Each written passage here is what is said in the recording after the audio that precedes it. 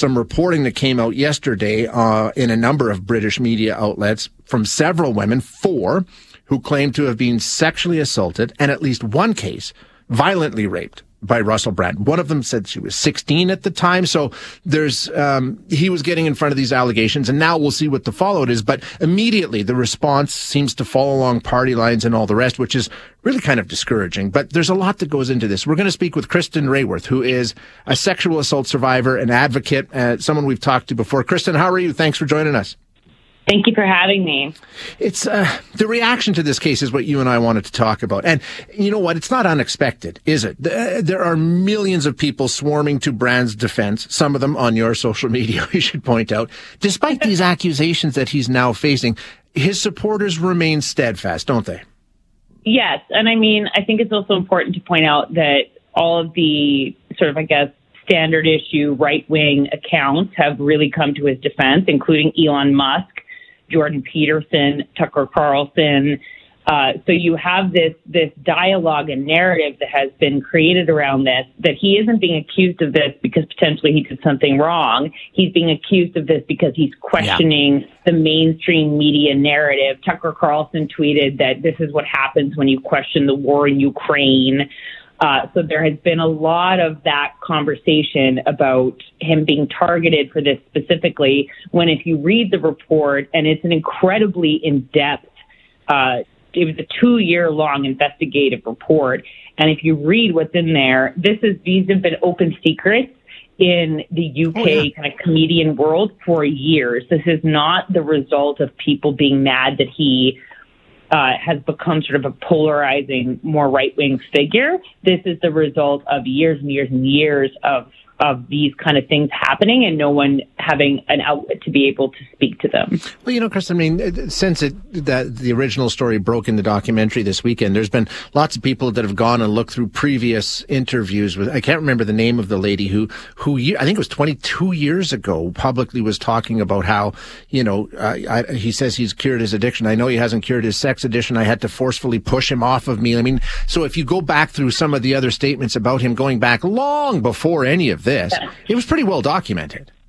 Yeah, and I think that this is much the same as the Harvey Weinstein story. And a lot of people have been in my mentions on Twitter saying, oh, well, you know, why did they do this? Why did they go to the media? Why didn't they go to the police? Yeah. First of all, going to the police as a survivor can be very, very difficult, very re-traumatizing, especially when we are talking about some of these allegations go back to 2007. That was not a time where it was a particularly safe time to go to police, especially against someone who at that point was at the absolute height of their fame.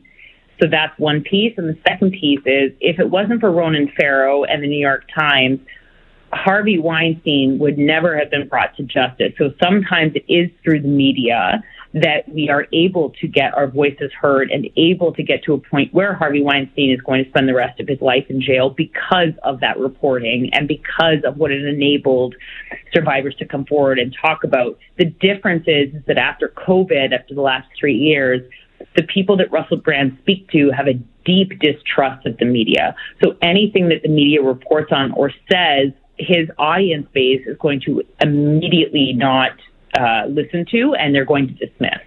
No question. Absolutely. Which is an added component to this, because we already have the existing issue of immediately discounting reporting and all I mean, that's been a problem that we had, I thought, made some headway on.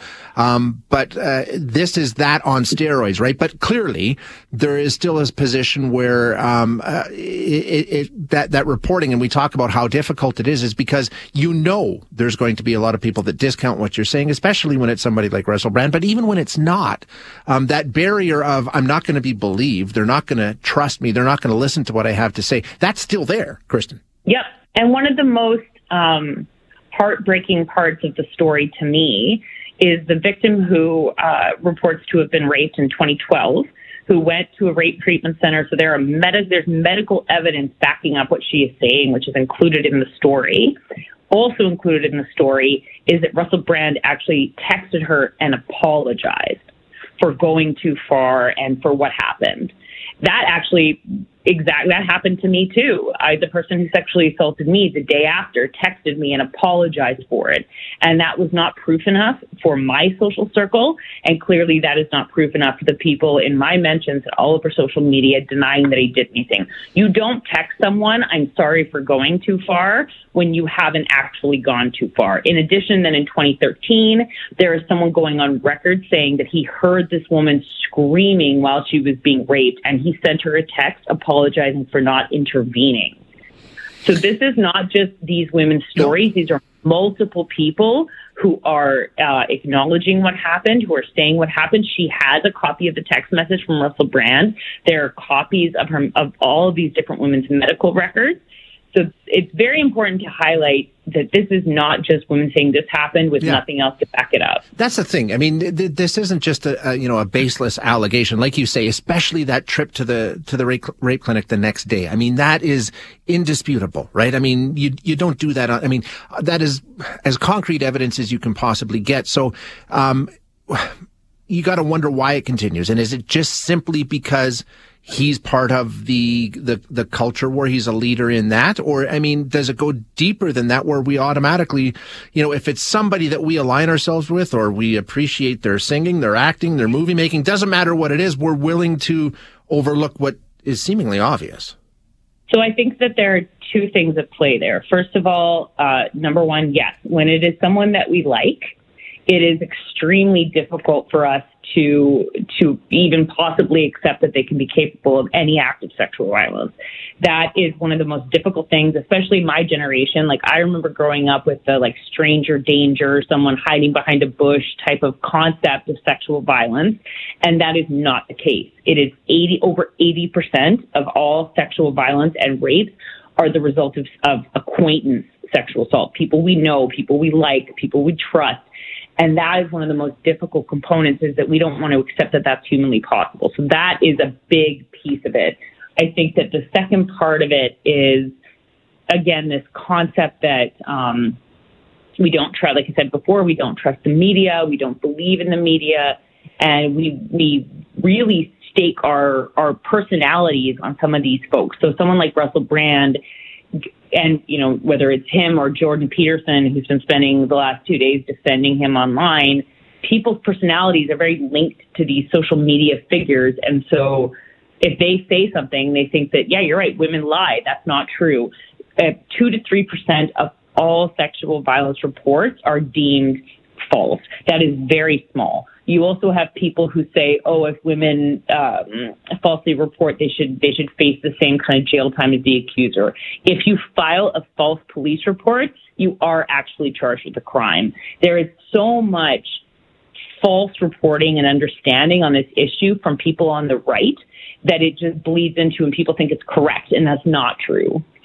I wanted to ask you about another situation that I think is similar, but it's somewhat different. And that is people, not testifying, but sort of speaking out in support of someone's character when obviously their character is deeply, deeply flawed. I'm thinking about the Danny Masterson case from last week. Mm-hmm. 70s Show guy, big star on 70s Show. I think he got 30 years for he got life with the possibility of parole after 30. Gotcha. Okay. For multiple incidents of sexual assault and rape. Following that, Ashton Kutcher and Mila Kunis, who worked with him on that 70s Show, it came to light that they had sent testimony to the case in terms of sentencing, saying, you know what, the Danny that we knew was a wonderful guy. He's a good guy. How do you? I mean, if you're Mila Kunis or Ashton Kutcher, who has now resigned from the board of the Child Sexual Abuse Prevention Foundation that he created, how do you? Is there no room for that? I mean, you can't. How can you testify to somebody's character when they're going to jail for rape? I will. I mean, first off, I'm just going to put this out there that I'm biased on this, in that someone that I'm close to was actually one of the 3 women that he was convicted of raping. So I know from her perspective and from the perspective of the other people involved in the case, it's very difficult to go through this, to go through not just being sexually assaulted, but then targeted by Scientology for almost 20 years for these people. One of these women had their dog killed. Like, that's how bad they were targeted to stay silent. And so to have all of that happen, and that's public knowledge. Like, this is not stuff that was only revealed in a court case. This is something that was public knowledge. So for them to come forward and write these letters knowing all of this, it's extremely hurtful to the women involved, the survivors involved. And that would be the case regardless of whether or not it was a celebrity or not.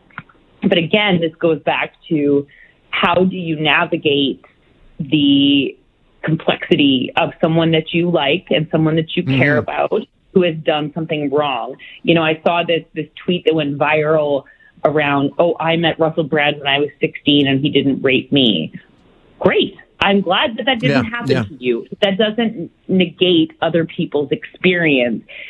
Where we really need to start having this conversation, and where I think that Me Too and so much of this movement on survivor-centric conversations of sexual violence have deviated, is the ability for people to say, you can like someone who has been good to you, who has been kind to you, who is in every way that you've ever acknowledged them, been a good friend to you, and also take the time to acknowledge that maybe they did something wrong. Those two things are not incompatible. Right. Yeah. Exactly. I mean, like I say, I read his books, I watched his movies, I thought he was funny, but at the same time, I'm not at all surprised by this. You know what I mean? And I'm not going to rally to his defense because I thought he wrote a funny book. You know? Yeah, but I think that we also, in our personal lives, so frequently, like I said before, we go back to that stranger danger, person behind the book perspective. And that's not what it is. And when we look at whether it's politicians, you know, there's a former federal NDP MP who has been charged with sexual assault in Saskatchewan. And, you know, I don't see a lot of media coverage on that. And I think that that's because, again, he's a residential school survivor. He's been very vocal about his own experiences. That doesn't mean he didn't do this thing. Right. Yeah. What it takes for police to charge someone is very, very high. But people don't talk about this. They don't know how to navigate this when it's someone that they like. And that is where we have hit this wall on the conversation around Me Too. Is it's very easy to talk about someone you don't like. Like if you see some of the conversations around Liberal MPs, if they did something wrong, the reaction, or Conservative MPs. If Romeo Stagash, who is the NDP MP, former NDP MP who was charged, if that was Stockwell Day, it would be everywhere. Yep. No, you're absolutely right. And it would be the same people who are rallying to defend. One of them would be rallying to absolutely pillory the other based on political reasons, which, if you look at it, Kristen, is absolutely absurd. It should have no bearing on this at all. It shouldn't, but it always does. Always does, yeah. Always does. You know, I'm just going to quickly say, like, I have a very close friend of mine who sued the Alberta provincial government because she was, let go from her position after coming forward around issues of sexual harassment. And I didn't see a lot of Conservatives rally to her cause. Mm-hmm. And in fact, I did. It was problematic for me professionally. However, those same Conservatives, I see them, today, yesterday, talking about this NDP MLA in BC who's been removed from his position potentially for issues. Yeah, just today. Yeah. So honestly, we need to start putting the same perspective and criticism that we do for people not on our side or people we don't like, that we do for people who are on our side. Because if we don't do that, it's never going to change. Yeah, Kristen, it seems simple. I'm way out of time, but great conversation. We'll chat again soon. Thanks so much for being here.